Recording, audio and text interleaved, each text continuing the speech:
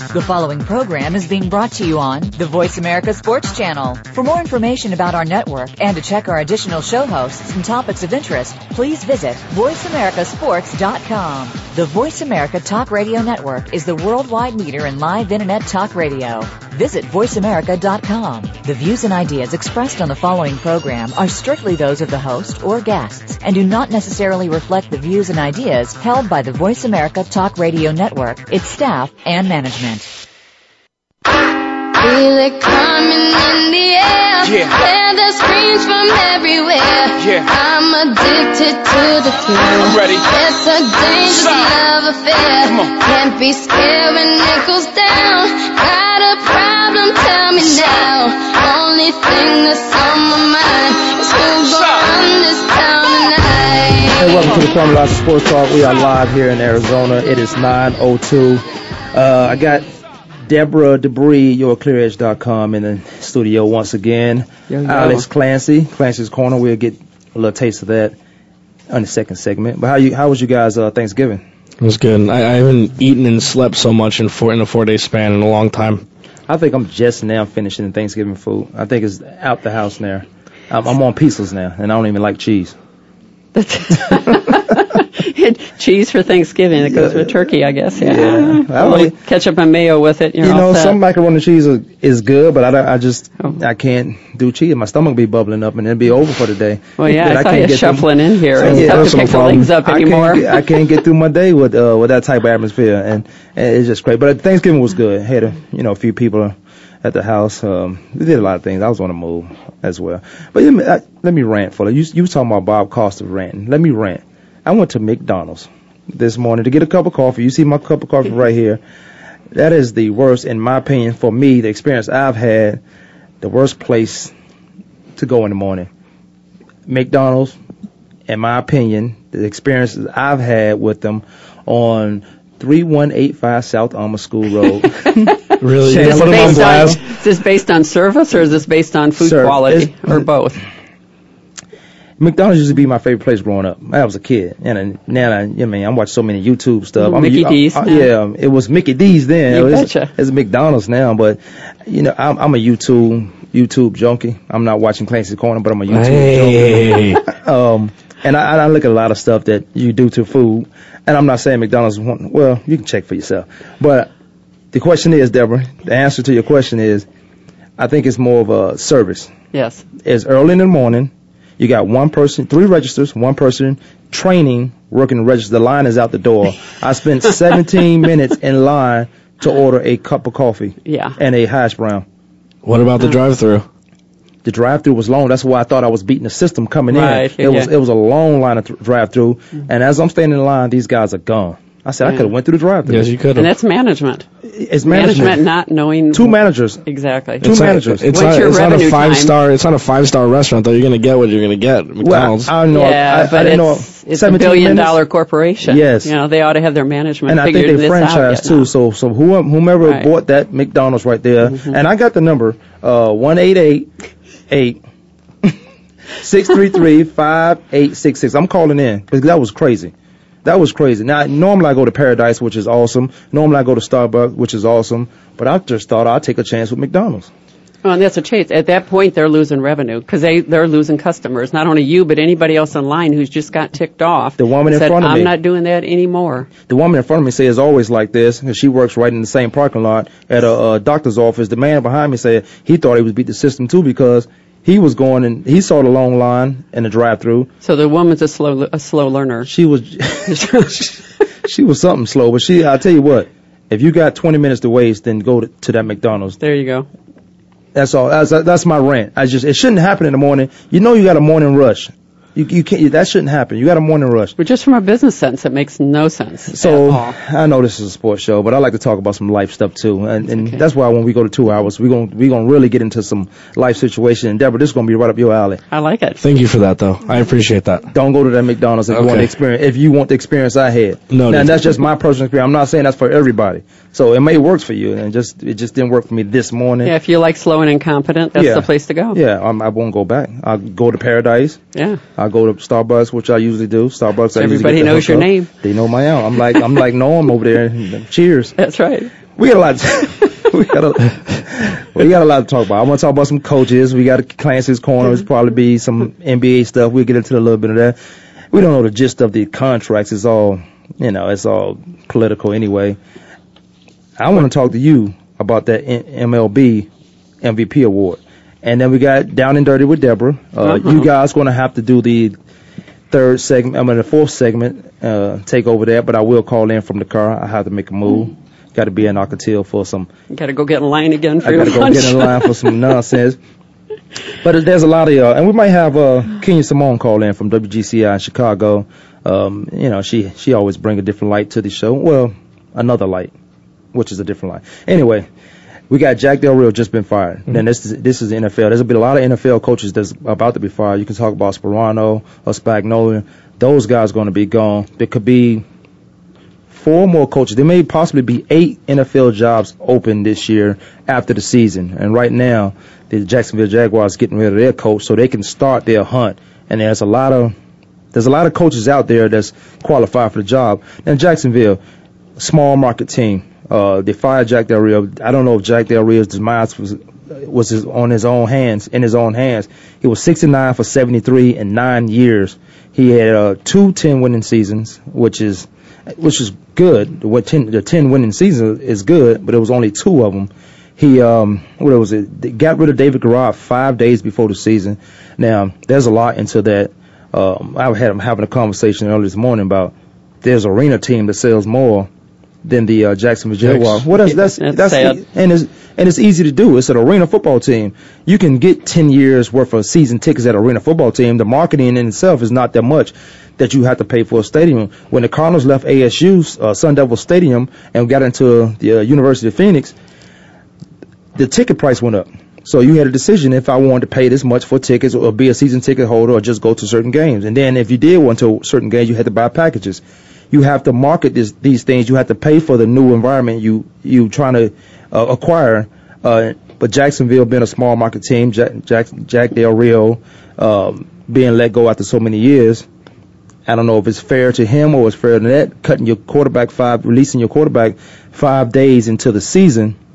There was a lot of issues that he had a back problem, and if he just played one game in a regular season, he's guaranteed $9 million. So them knowing that, now I do have a problem with honoring your contract. This is what I'm talking about. He got hurt playing a physical game. He got hurt at his job on the job site, but you know that, so you also guarantee he's there's your workman's comp. There's your workman's comp. Yeah. Now he can file a case, but what he gets in arbitration and all that is who knows. But then you got hurt on your job, and the organizations, the management, they know that. So cut him, not honoring your contract, or let him play and give him $9 million. I've never been a huge fan of firing coaches midseason unless it's for sure the coach's fault that things are going wrong. You have a rookie quarterback.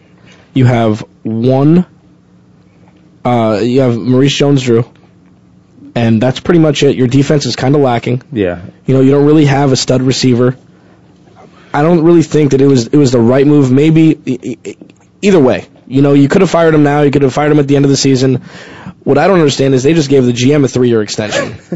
Well, and he's the guy that's responsible for bringing in some of these guys, too. So I just don't understand what they're doing in that situation. They were talking about moving to L.A. I don't think that's happening anymore because I think they're selling the team, and the team's going to stay in Jacksonville as of now. And that's what they said about the Seattle Sonics also when they Supersonics when they bought them, and then they ended up moving to Oklahoma City anyways. And you make a good point about selling the team. They are talking about selling the teams, and there's a lot of minority owners. I think Deron Cherry was one of them, but he was bypassed over 2 or 3 times.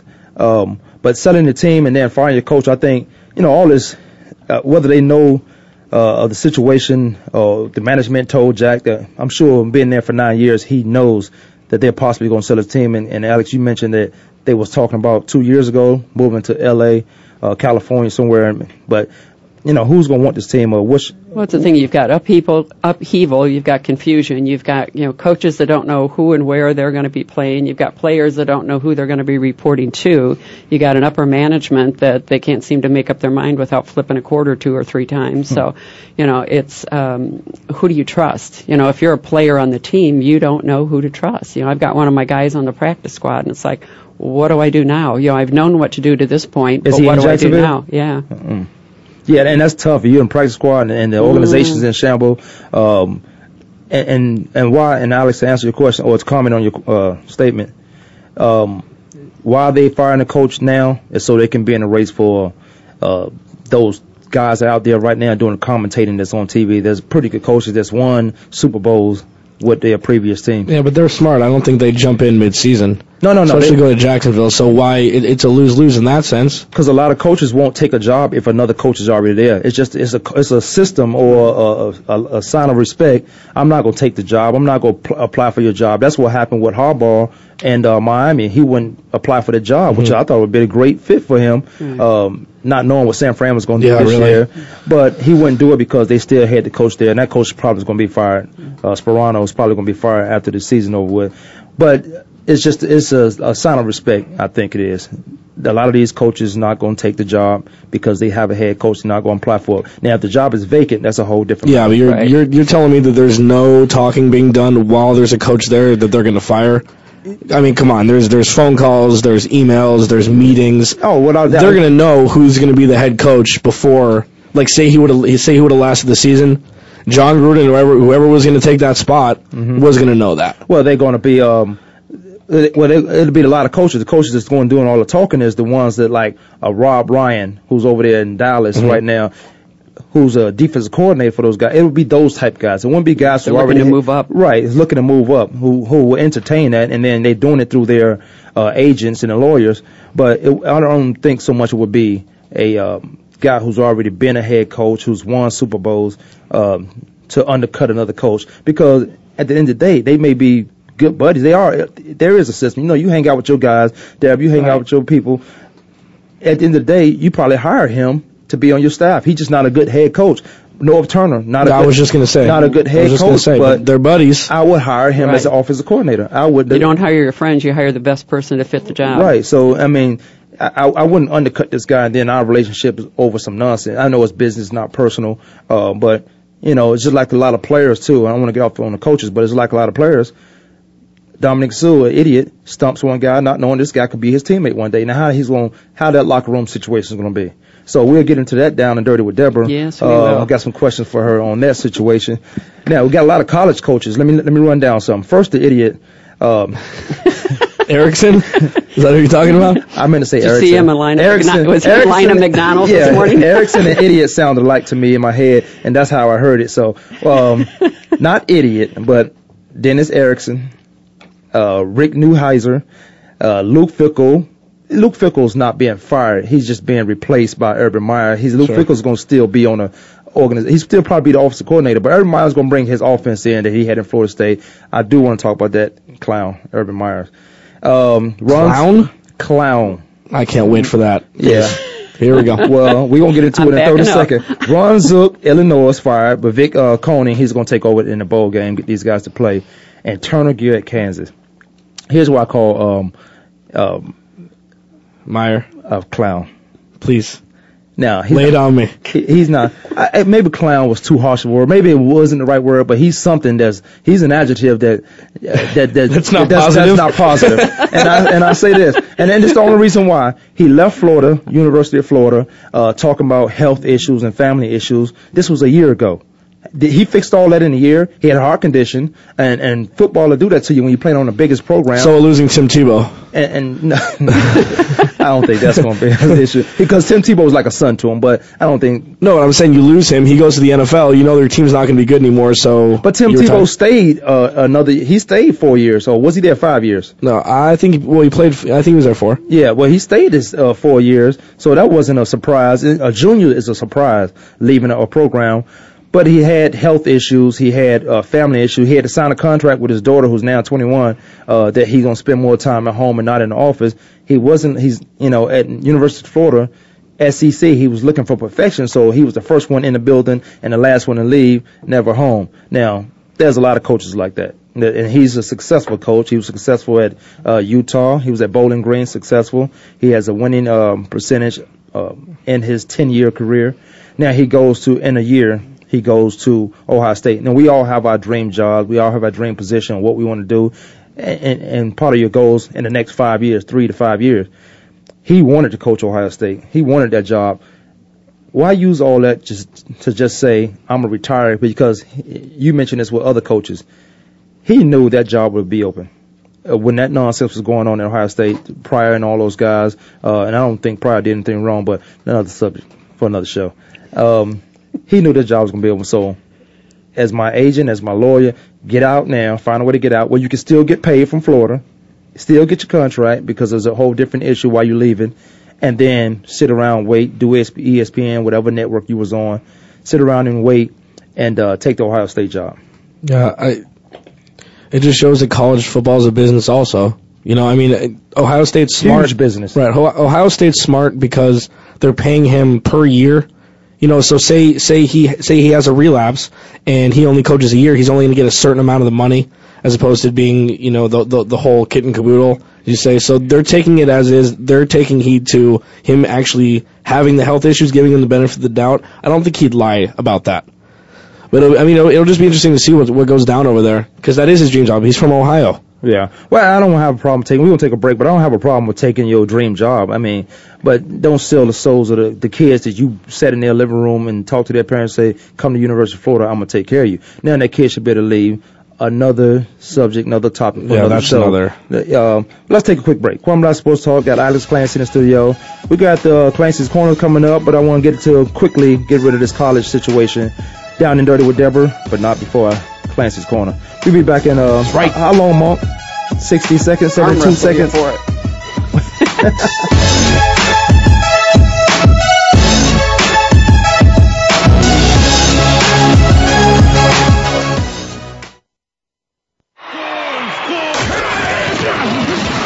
Your internet flagship station for sports. Voice America Sports. If you're looking for a radio show about boxing, you usually can't find one until you stop by the Voice America Sports Channel. Tune in to Outside the Ring with former world lightweight champion and U.S. Olympian David Diaz. We'll deliver the knockout punches with our guests as we go inside the minds of today's top fighters. We'll throw in discussion of other sports as well from time to time. Outside the Ring with David Diaz airs every Thursday at 3 p.m. Eastern Time, noon Pacific, on the Voice America Sports Channel. This Is It Sports is an engaging talk program that includes you, the experts, and sports, all moderated by Coach Carl Hargrave. We'll talk about what's going on in the general sports world, collegiate and professional. Take a look at youth-oriented sports, athletic development and sportsmanship, faith, and where it has its place in sports, along with a lively discussion with Coach Carl every week. Tune in to This Is It Sports with Coach Carl Hargrave every Thursday at 3 p.m. Pacific Time, 6 p.m. Eastern Time on the Voice America Sports Channel. Your internet flagship station for sports, Voice America Sports.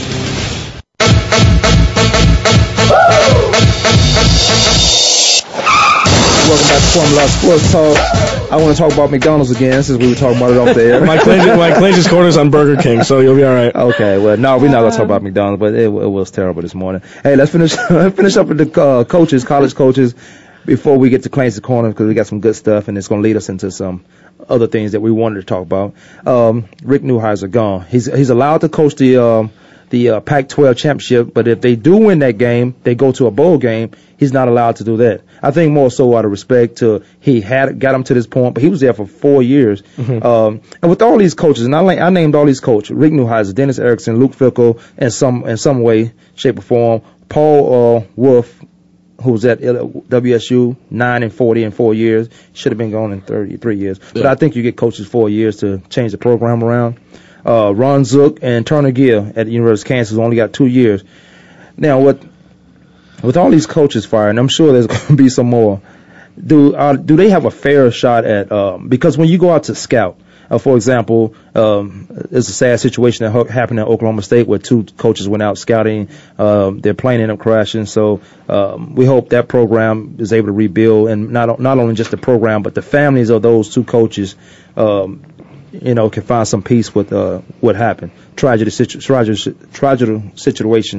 at Oklahoma State.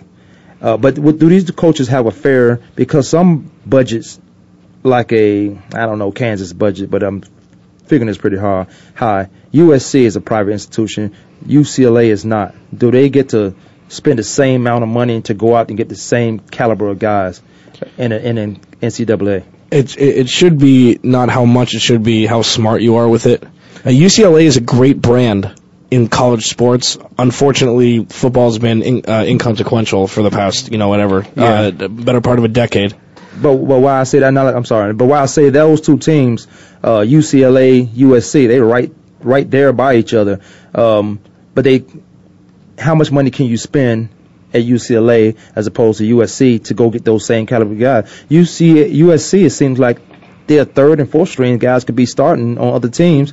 They've always got somebody up next. And when you're talking about the next guy, he goes down, next guy up, we always talk about the next guy up. USC has that situation over there, but how much money are they allowed to spend? I mean, is it fair to say that at Illinois, and I mentioned Oklahoma State, where they was flying on private jets, where other small private jets, they weren't even good planes, if you can call a plane a bad plane, but they would fly. They're not flying first class here and there. They're not doing what Michigan State, Ohio State is allowed to do. University of Florida, LSU. And see, if I'm looking at it from a player's perspective, just like it was in corporations, I'm looking somewhat at the team as I would look at a corporation, but I'm also looking at who's managing it. Who am I going to work for? Is it a culture that fits for me? Is it something that's going to take me to that next level? Because sometimes even the small colleges are looked at very favorably because they know that they've got quality coaching. So I'm looking at who's going to be around me. Is it going to build me as a player into a better player? And there's a lot of small colleges, and I call Houston at the moment a small college, but they're sitting, what are they, 11-0? Yeah. Their coaches, the coach there is mentioning for one of these big time programs. Do he leave or does ASU? ASU. One of them. Right. And I didn't mention Rich Rodriguez, who got hired, and there was a coach that got fired there that got hired at the U of A. Now, he's been pretty good. I say his tenure at West Virginia was outstanding. Took him to BCS bowl games. Then he goes to Michigan and just couldn't hang with the caliber of the Michigan. He didn't beat Ohio State, and that's the huge problem if you're going to be the coach at Michigan. When you got to play Ohio State, if you can't beat that team, and it's vice versa. Every mile, he's going to have to beat Michigan to even stay there. However good coach he is, he's going to have to beat Michigan. But, you go to those big programs, and Deborah, you mentioned the small programs where most of these guys take bus. It's almost like a huge junior college. They take bus unless they're going across the country. Right. And I know some small programs, they going across the country, they leave 3 days on a bus, which is travel time. Yeah. But they don't. I don't think they have the same amount of financial means that other colleges have, so you can't get the same players. And when Turner Gear was at when he was at the program he was before he came to Kansas, well, he was able to win because you got a certain caliber guys that couldn't get into Division I. It wasn't that they wasn't good. It was because they couldn't get into Division I. He got all the right guys, and that's why he won. I think it was the MAC conference, if I'm not mistaken. He was able to win. I could look it up. Alex, you may be looking it up. Yeah. But you got to have the financial means. Right, and part of it depends on what are you selling when you get there. So if you're, out there selling a Cadillac and you know that a Chevy's going to work just as well, you got to look at how can you take that Chevy and build it up into something that somebody really, really wants, that it's really going to give them the end result that they're looking for. And again, as a player and as a parent of a player, I'm looking at what's the end result I want for my kid. And if it's getting the NFL, then, is this program that I'm going to, big or small, money or not as much money, is it going to build my child in a way that they can get into the NFL, be seen, and then make it when they get there? Right, and it also just shows how much college football is a crapshoot. With coaching, I mean, Rick Neuheisel, again, that was a high-profile job 10, 12 years ago. Right. And then it's a huge crapshoot with coaches. I mean, you live and die by the talent that is recruited for you. I think his demise was the last game, regular season game, 50 points. 50 to 0? 50 to 0. You play USC, and these are your guys that you recruited 4 years down the road, 4 years previous. Right. You playing with your juniors and your seniors, and you lose a game 50 to your rival, 50 to 0. And then you get a gift to play in the Pac-12 championship game. You're probably going to lose 72-3 against Oregon. Why you think USC pounded them that way? Oh man, I feel bad for Rick Neuheisel. I'd peace out right now if I was him. I'd be out. No, because that'd be the worst game to coach. And what are you going to do? If he wins this game, he get to put it on his resume, and then he has another job. There is no way in hell that they're going to beat Oregon. No, but he'll get another chance if they beat Oregon. I don't think they'll beat Oregon. There's too much power over there. But if he wins this game, his resume is that much better because that's why he was getting all these jobs. He was in Colorado, wasn't he? Yeah, but he's tarnished everywhere he's gone. He's cheated. He's done poor recruiting. Colorado, Washington. You're not cheating. You're not trying to win. Words to live by. See, some things I want to say as far as culture, but no, you got to, as Deborah. What are you telling these players? You got to, as a coach, you got to go in there and say your child's going to get an education. He's going to play football. It's not in a lot of programs. Not like that. Student athlete. No, not in a lot of programs. Exactly. They'll preach it that they won't do it. Okay. Yeah, their behavior doesn't match what they tell them. 888-346-9144. You want to join the show? We're going to get into Clancy's Corner right now because we got to save some time for this discussion. All right.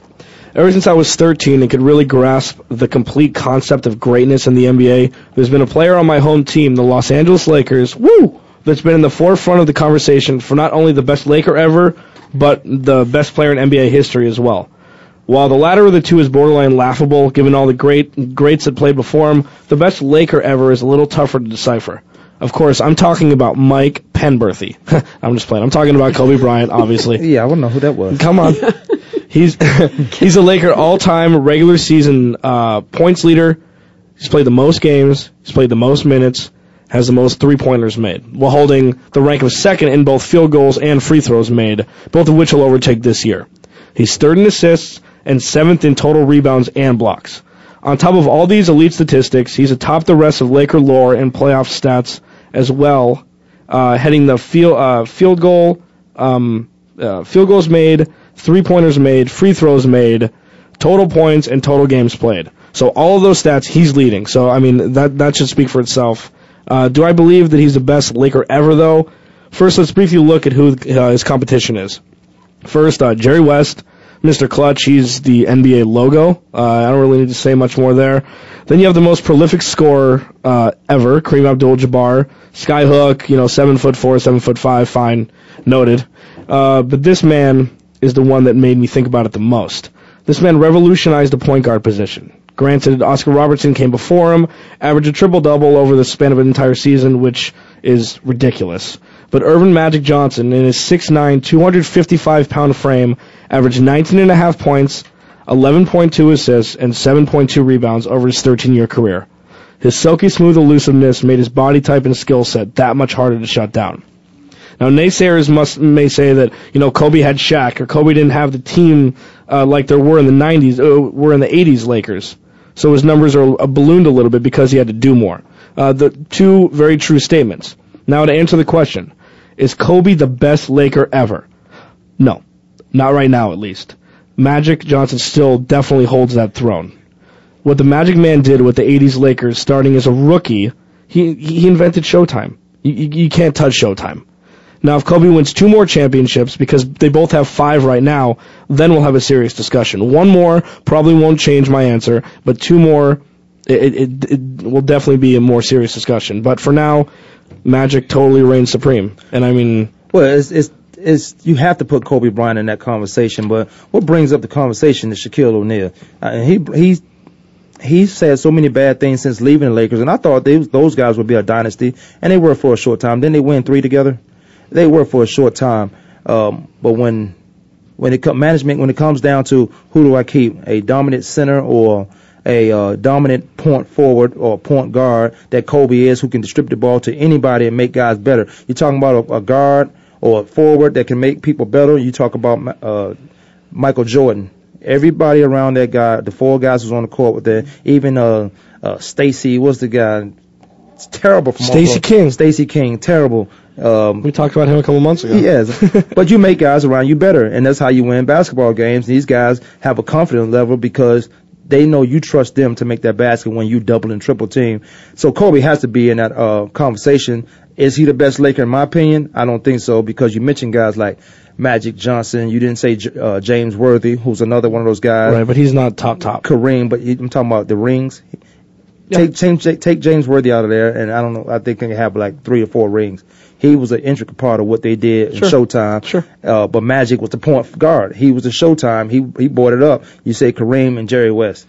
Come on, you talking about some guys. And Shaquille could have been that guy if he was still in the Lakers uniform. But the spotlight is only big enough for one. It's L.A. It should be enough for everybody. But it's not. It's big enough for just Kobe Bryant, and that's why management decided to keep Kobe instead of Shaq. So he felt like Kobe ran him out of town. Well, we're back to looking at statistics. If we look at all the statistics, then it's facts. It's one fact against another, and you can choose, who's got the most of whatever. If we look at, who's the full player, the one that's actually the leader on and off the court, what are they doing when they're at home as well, in the community and that type of thing?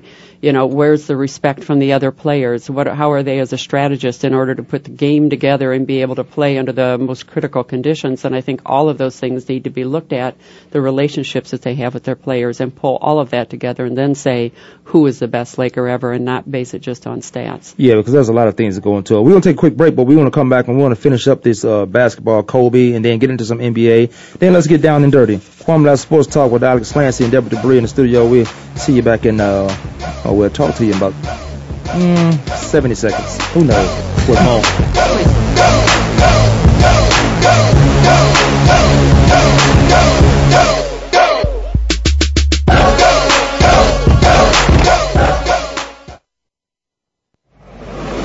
Your internet flagship station for sports, Voice America Sports.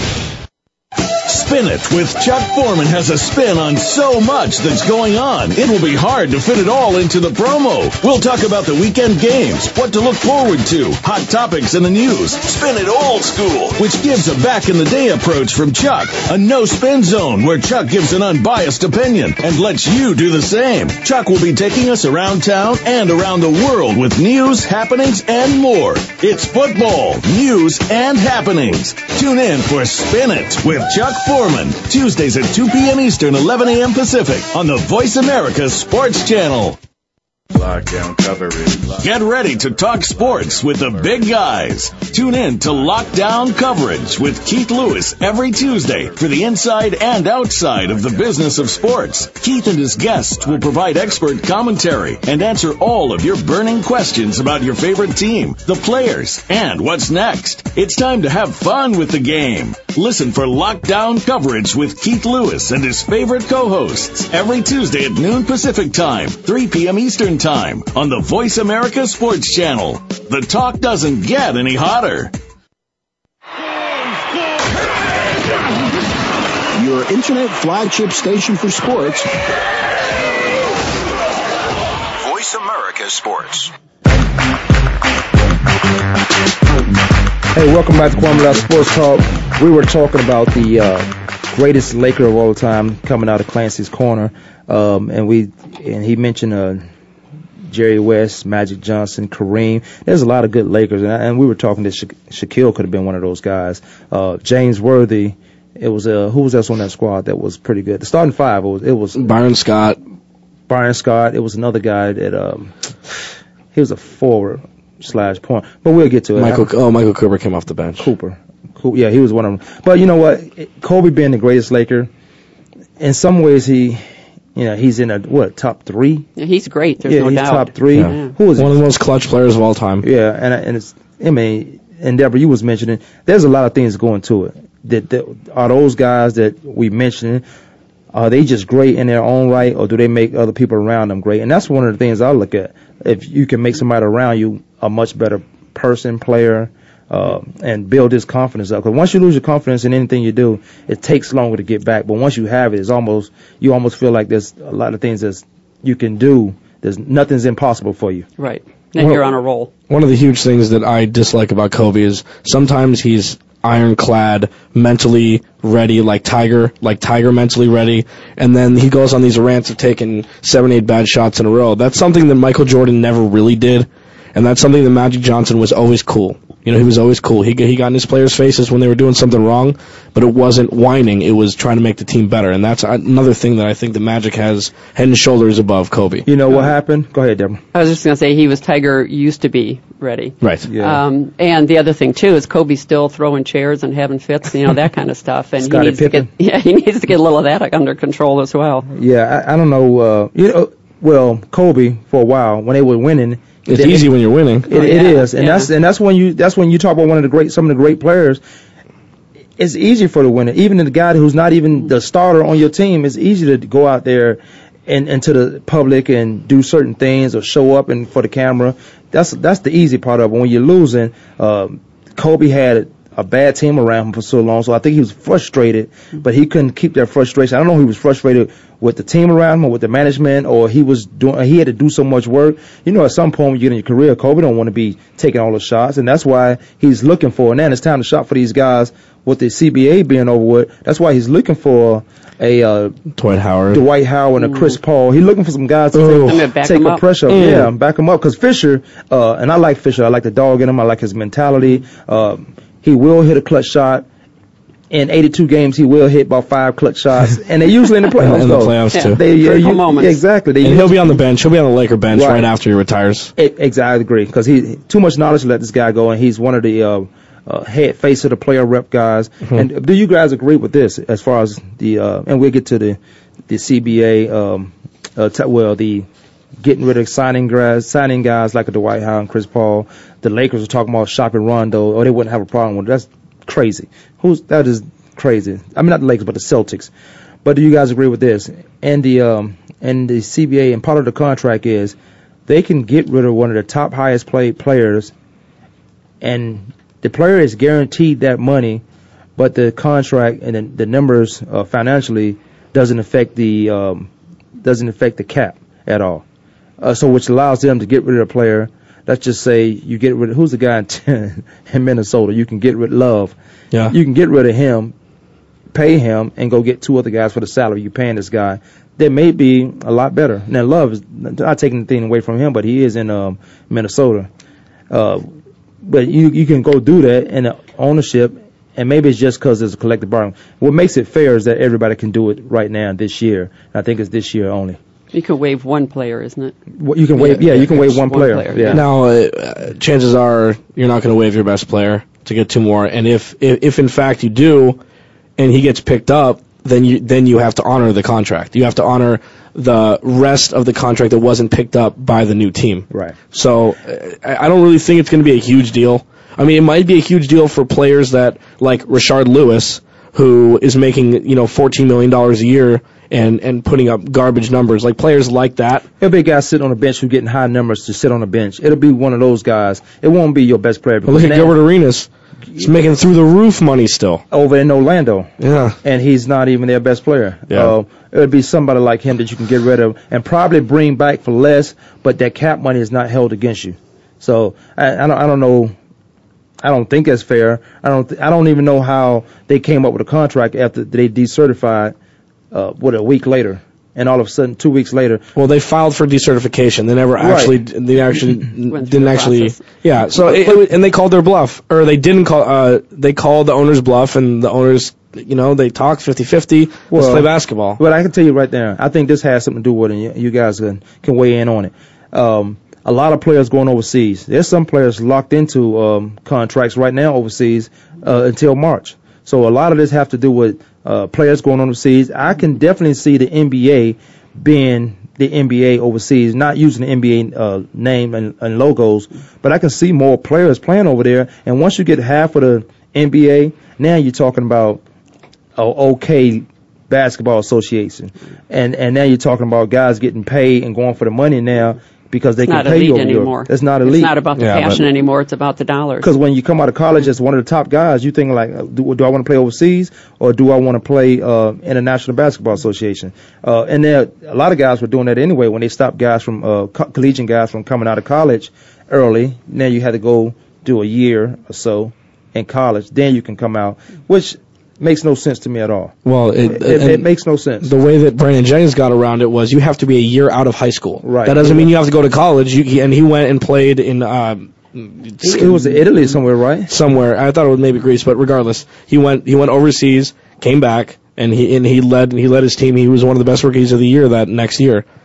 Well, and I think the NBA at some point just had to stop the bleeding, because like you say, when you got players that are going overseas that have got contracts, they've got to say, whoa, dude, this is going to cost us a lot more money in the long term. Yeah, but a lot of those players, the good players that are coming back for sure, they always have an out clause in this situation. Okay, definitely, they would have to do that if they want to play back in the NBA. But seeing all this, the NBA, and knowing what happened in the National Football League with a shortened camp, a lot of guys getting injured, do you foresee it's going to be a rush to sign guys, to get them into a system, to learn the system, so you have a dominant year or have somewhat of a decent year or competitive year? Do you see this happening in the NBA? Because the NBA, they run it up and down the court. They only going to have 2 preseason games in camp, and then you have added it onto with new guys coming into your organization. I can see a lot of hamstrings. I can see a lot of Basketball is injury. Extremely hard on your body. I mean, people don't realize. And well, yeah, and the stopping and turning and all that kind of stuff. It wears and tears on your. You betcha.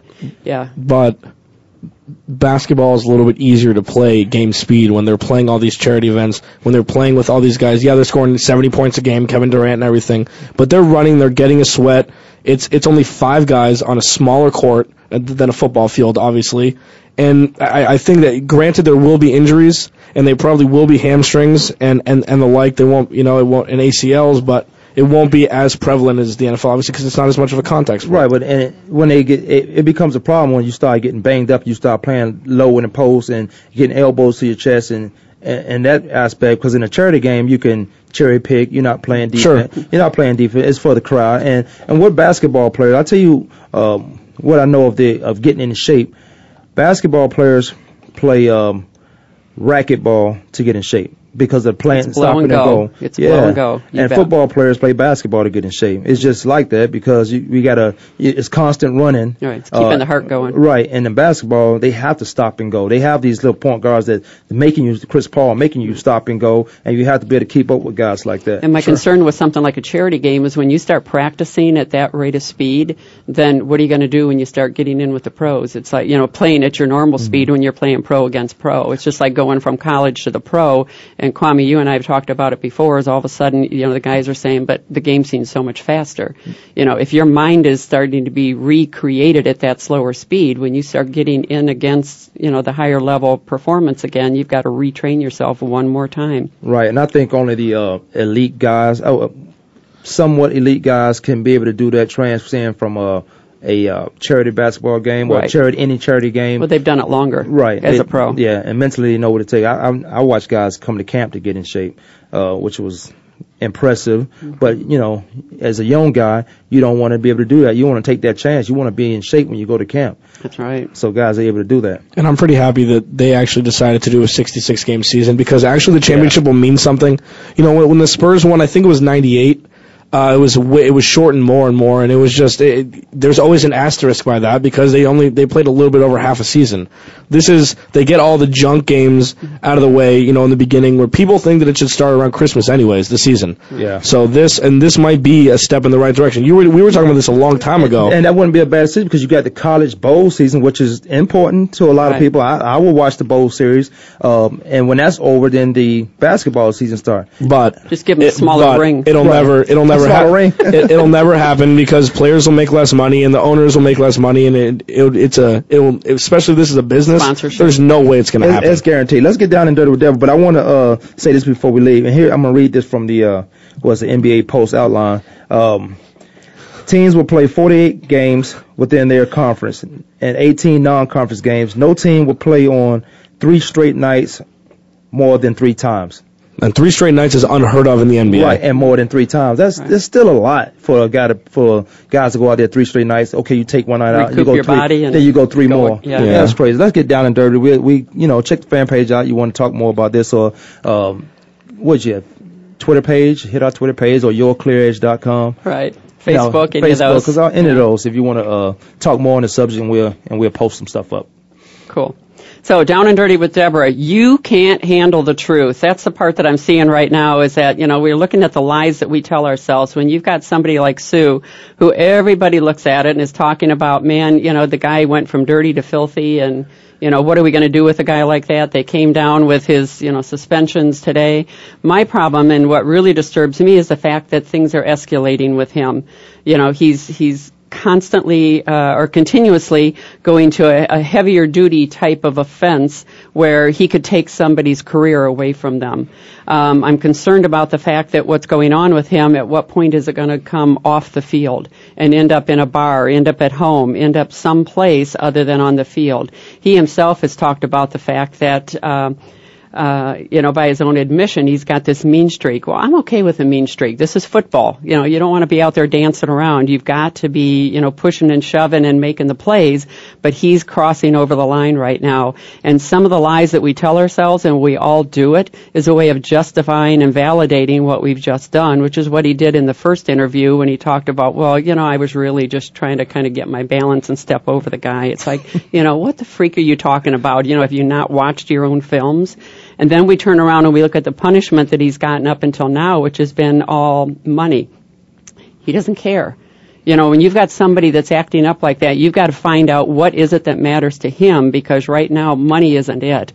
Suspension, where I think we're getting a little closer, because this is all going to be an emotional type thing in order to get him to change his behavior and still play hard, but change his ways of how you play hard and at what point do you draw the line. And to understand that when you have a cause, which we haven't figured out what his cause yet is, and if he gets with a good, somebody who can work with him to figure out what the cause is, then you can look at, the consequences that he's going to have from that. Because right now the consequences are going way beyond him. They're going out to his team, they're going out to the fans, they're going out to everybody that's going to watch him or play against them, and yeah, he's got some issues that need to be handled. And one of the things I wanted to ask you, I agree with you right there as far as he's dominant. This guy went to the Pro Bowl his first year in the National Football League. He's aggressive, he's dominant, but there's a thin line between that and being a dirty player. Exactly. And what he's doing now is kind of on the edge of being a dirty player. Well, he starts using his feet. That's dirty. Do you think the 2 games pending a appeal? Do you think the 2 games was warranted enough? Because he just met with Roger Goodell. He just talked to this guy. Now he has him on speed dial. He's calling him and apologize. It's almost like a father-son relationship. Yeah, but talk is cheap. I don't really care what anybody says to me. I care about their behaviors, and he's not changing his behaviors. He's just defending his position. And he did this. And when he did his first apology, this was kind of threw me off. When I liked the guy, but this threw me off. Say, I don't know if this guy's understanding what he's doing. After the situation and the Green Bay game, now you playing a rival. Green Bay's undefeated. You Detroit Lions. You having a good year coming back from where you've been. It's an emotional game, and we always talk about football being one of the most emotional games and what it exposed as a man while you're out there playing the Green Bay Packers. After he did what he did, the press conference was he didn't do anything wrong. He didn't know that it was wrong that he stepped on this guy, and then his excuse was he was trying to get his balance. You was trying to get your balance when you got on one leg and left the other one up to try to stump on him. That's when you were trying to get your balance. Exactly. You could have got up. You are already dominating the game, and now all teams have to do is egg you on to get you in trouble. I think 3 games, I would have been fine with 3 games. The thing is, I look at somebody like Dennis Rodman. Now, he was really good at provoking people, but he did it very consciously. He knew exactly what he was doing, and he was always in control. Hall of Fame, Dennis Rodman. Exactly. Yeah. You look at somebody like Sue, where he's headed right now, he is totally out of control. He's running purely on emotion, and he's running on the wrong emotions. I agree with aggressiveness, but this has gone beyond that. If you have... I agree, but I don't necessarily agree to that extent. I think that if, say, Siegfried and Roy buy their Tigers, and then you get upset with them because they maul one of the guys, one of Siegfried or Roy, whoever he mauled, you know what you got when you drafted this guy. Just pure unadulterated, just strength, and he was mean in college. So you think he was mean in college? You think he's gonna be nice in the NFL? Great, this is gonna happen. I disagree with the way he did it with saying he didn't do anything wrong. Who knows? Maybe that guy was talking about his mother. We don't know anything. Who cares? I'm just saying. In the trenches like that, you don't know why he did what he did. Granted, it was wrong. Yes, it was wrong. but you know what you got when you drafted this guy. And he's a beast for you 95% of the time. Unfortunately, he has no respect for Roger Goodell, so he's going to do what he wants now. How many times did he get ejected out of college game? He's everything you said he was, and that's why I drafted him, because I know he would come in and be a dominant guy. Exactly, that's my point. Well, okay, but now he's a dominant, dirty guy. You can arguably look at this guy and say he's dirty. Yeah. Dominic Sue. I drafted him for all the reasons you said he was. I knew he was who he was in college. I didn't see him get ejected from a game in college because he was bigger than everybody else, so he had a reason to throw people down. Now he's doing the same thing. How you go to the Pro Bowl if you're not dominating these guys? That's how you go to the Pro Bowl. That's how you get that name.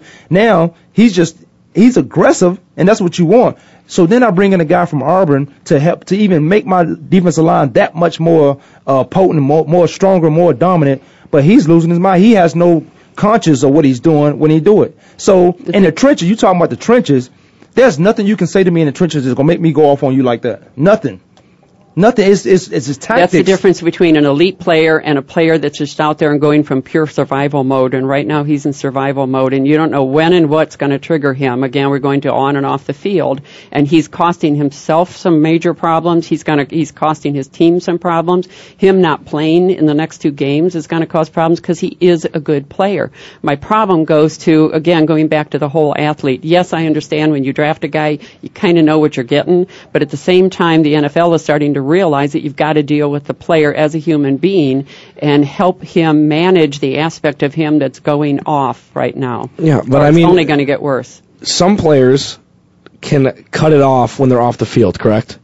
Yeah, that's what you're supposed to do. Listen, so mean players on the field can be soft-spoken, well-spoken, nice people off the field, correct? My guys are all Every interview I hear him speak, every time he's very articulate, he's very soft-spoken, he's very to the point. He's like, I don't agree with what Roger Goodell did. He's not being he has no animosity off the field. When he gets on the field, he's doing what he's paid to do, and he made a mistake. He's playing a role in front of the camera. Right, because he is soft-spoken. But listen to what he's saying in his soft-spokenness. And he's lying to himself as well as he's lying to everybody else. And that's the problem that I have, is if he were able to, like other players, again, things are going to happen. I understand that, and I'm cool with you. You screw up, and then you turn around and you fix it. But he's constantly escalating, and he's not owning up to what the problem is or getting himself the help that he needs in order to stay at that dominant level and be aggressive and be that force on the team that they need him to be and that they're paying for. And I don't care how well he articulates his conversation in his post-game speech or what tone he uses. It's the words he's using. He is all those things, but you're not listening to what he's saying. He doesn't agree, which means he feel like he's going to continue doing what he's been doing because he don't agree with it until, and Deborah, you mentioned, you're not going to be able to find these guys and then change because of so much money they're making, and then change how they're going to go out and play the game. I think all of us have a problem with the helmet-to-helmet situation that can't be avoided, and then guys are getting fined. But this guy right now is just making a lot of excuses than fixing the problem. I think he tried to, in the first meeting conversation, he asked for a meeting with Roger Goodell, but then he goes out and do this. The problem you watched that right there. There was nothing. You watched that play against the Green Bay Packers. There was nothing in there to say aggressiveness. It's pretty clear. You can't get another camera angle on that says, oh, well, it was kind of okay. It wasn't okay. And then he was pushing the guy head down before he was trying to get up. And several times. I hate to see a guy several times, and I hate to see a guy like him that dominant, can control the lead. He could be like Reggie White. Yeah. He could be that guy I hate to see him go down that path and then he's not everything he was supposed to be. That's the problem. Go ahead. No, I was just going to say really fast. Albert Haynesworth stepped on somebody's head, and then he got a $110 million contract. So a couple years later. So it's not like this won't be forgotten in 3 weeks. He made a mistake. Everybody is just so much energy and so much testosterone on the field.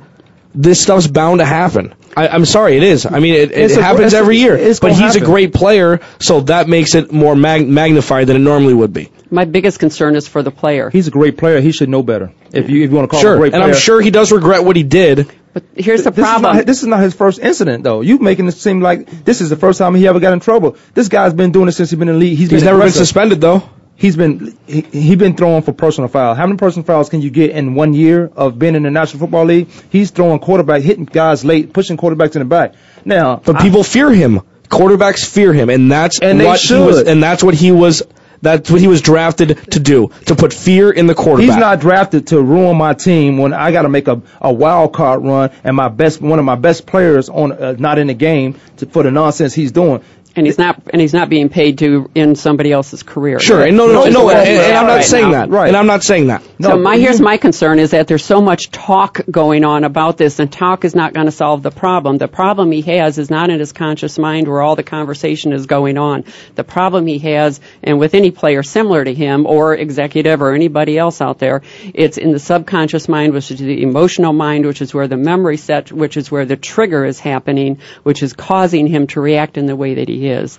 And he's got to get to that aspect of him in order to fix that and still stay a dominant player. I think he's just mean. That's it. He's just mean on the field. I don't know if there's a route. Look at all the other defensive players out there. Everybody's out there mean. There's not a defensive player out there that's not mean. It's how well can you control your mind in the chaos. He's in chaos every play. He's in the trenches, as you call it, every play. He's in that chaos. Now, how well can you control your mind to help your team win football games? That's all he's getting paid for, is to win a football game, not to scare somebody. And again, he went too far. Yeah, and I can tell you, when I pump my guys up on Sunday, I get the phone call, they're in the locker room, they're getting ready to go through the tunnel. My conversation with them is not, oh, come on, you can do really well, let's be good out there. I mean, I'm walking and talking, and it's a tone. I'm pumping them up and using their trigger words and stuff, and, they go out there and they're balling the whole time. But the thing is, they don't cross the line. They're still mean and aggressive. They don't cross that line. And I'll say this, and we got to get out of here, and I'll say this. Football exposes everything about you as a man. You're emotional, your aggressiveness, you're a coward, if you're dominant, if you're dirty, if you're a smart player. It exposes those things. And right now, Dominic Sue is putting himself on front page on the stage so we can figure out who this guy exactly is. Which is part of his reward right now. And Alex, he's everything you say is in. That's why I would draft him. Right. But I wouldn't draft a dirty player that's going to cost me games. You know why? Sure. In free agency, they don't get guys who has been fined twice, because the next time they get fined, they're going to miss the game. So why would I have this guy on my team that I know if he get another hit, it may not be his fault, he's going to get fined another game. And we need 2 hours to even get into this stuff. And I guarantee you the veterans in the locker room are having conversations with him about the way he's playing. They did. Cal Vanderbilt had a conversation with, hey, go to our web pages, our Twitter pages, Clancy Corner, DeborahDebris, YourClears.com. You can check out the fan page on Facebook. If you have any questions, concerns on what we're talking about, leave us. We'll talk about it later. Kwamie Sports Talk. We'll see you guys next week. No McDonald's on Alma School. Well, not for me. I can't tell you what it does. You can, but not on the air. Yeah.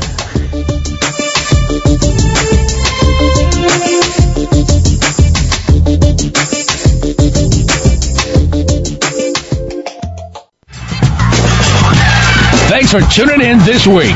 Come back next Tuesday at noon Eastern Time, 9 a.m. Pacific Time for another edition of Kwamie Lassiter's Sports Talk on the Voice America Sports Network.